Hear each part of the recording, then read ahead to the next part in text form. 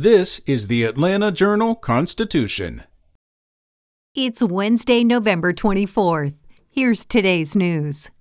Cobb County spent more than expected to provide security at Atlanta Braves games during their historic World Series run.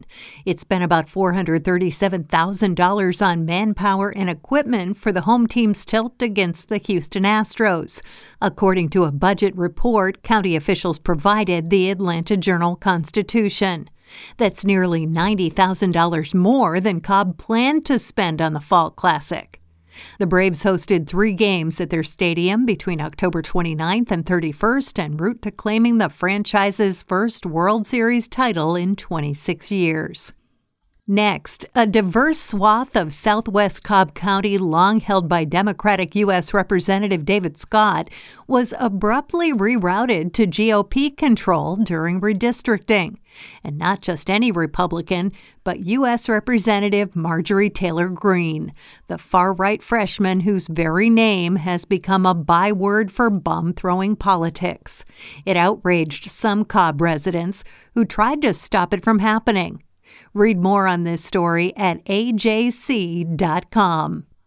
Meanwhile, early Sunday, a woman called Gwinnett County Police to say she couldn't find her 8-year-old daughter. The mother, Brittany Nicole Hall, said the little girl who wore glasses was last seen in her Tweety Bird jacket and blue and white pajamas. But investigators don't believe Hall was ever missing.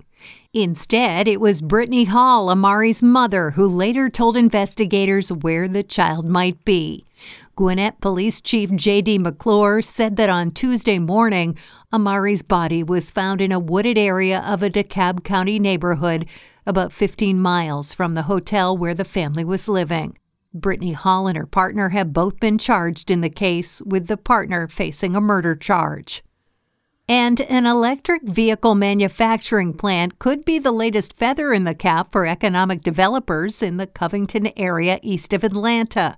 Rivian is in talks to develop a site near the point where Morgan, Newton, and Walton counties converge along I-20, representing one of Georgia's biggest development projects in years, according to people familiar with the matter.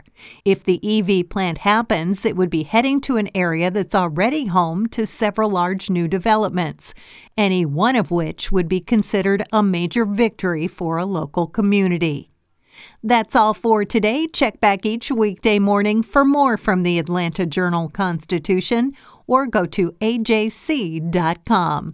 Have a great day. Spoken Layer.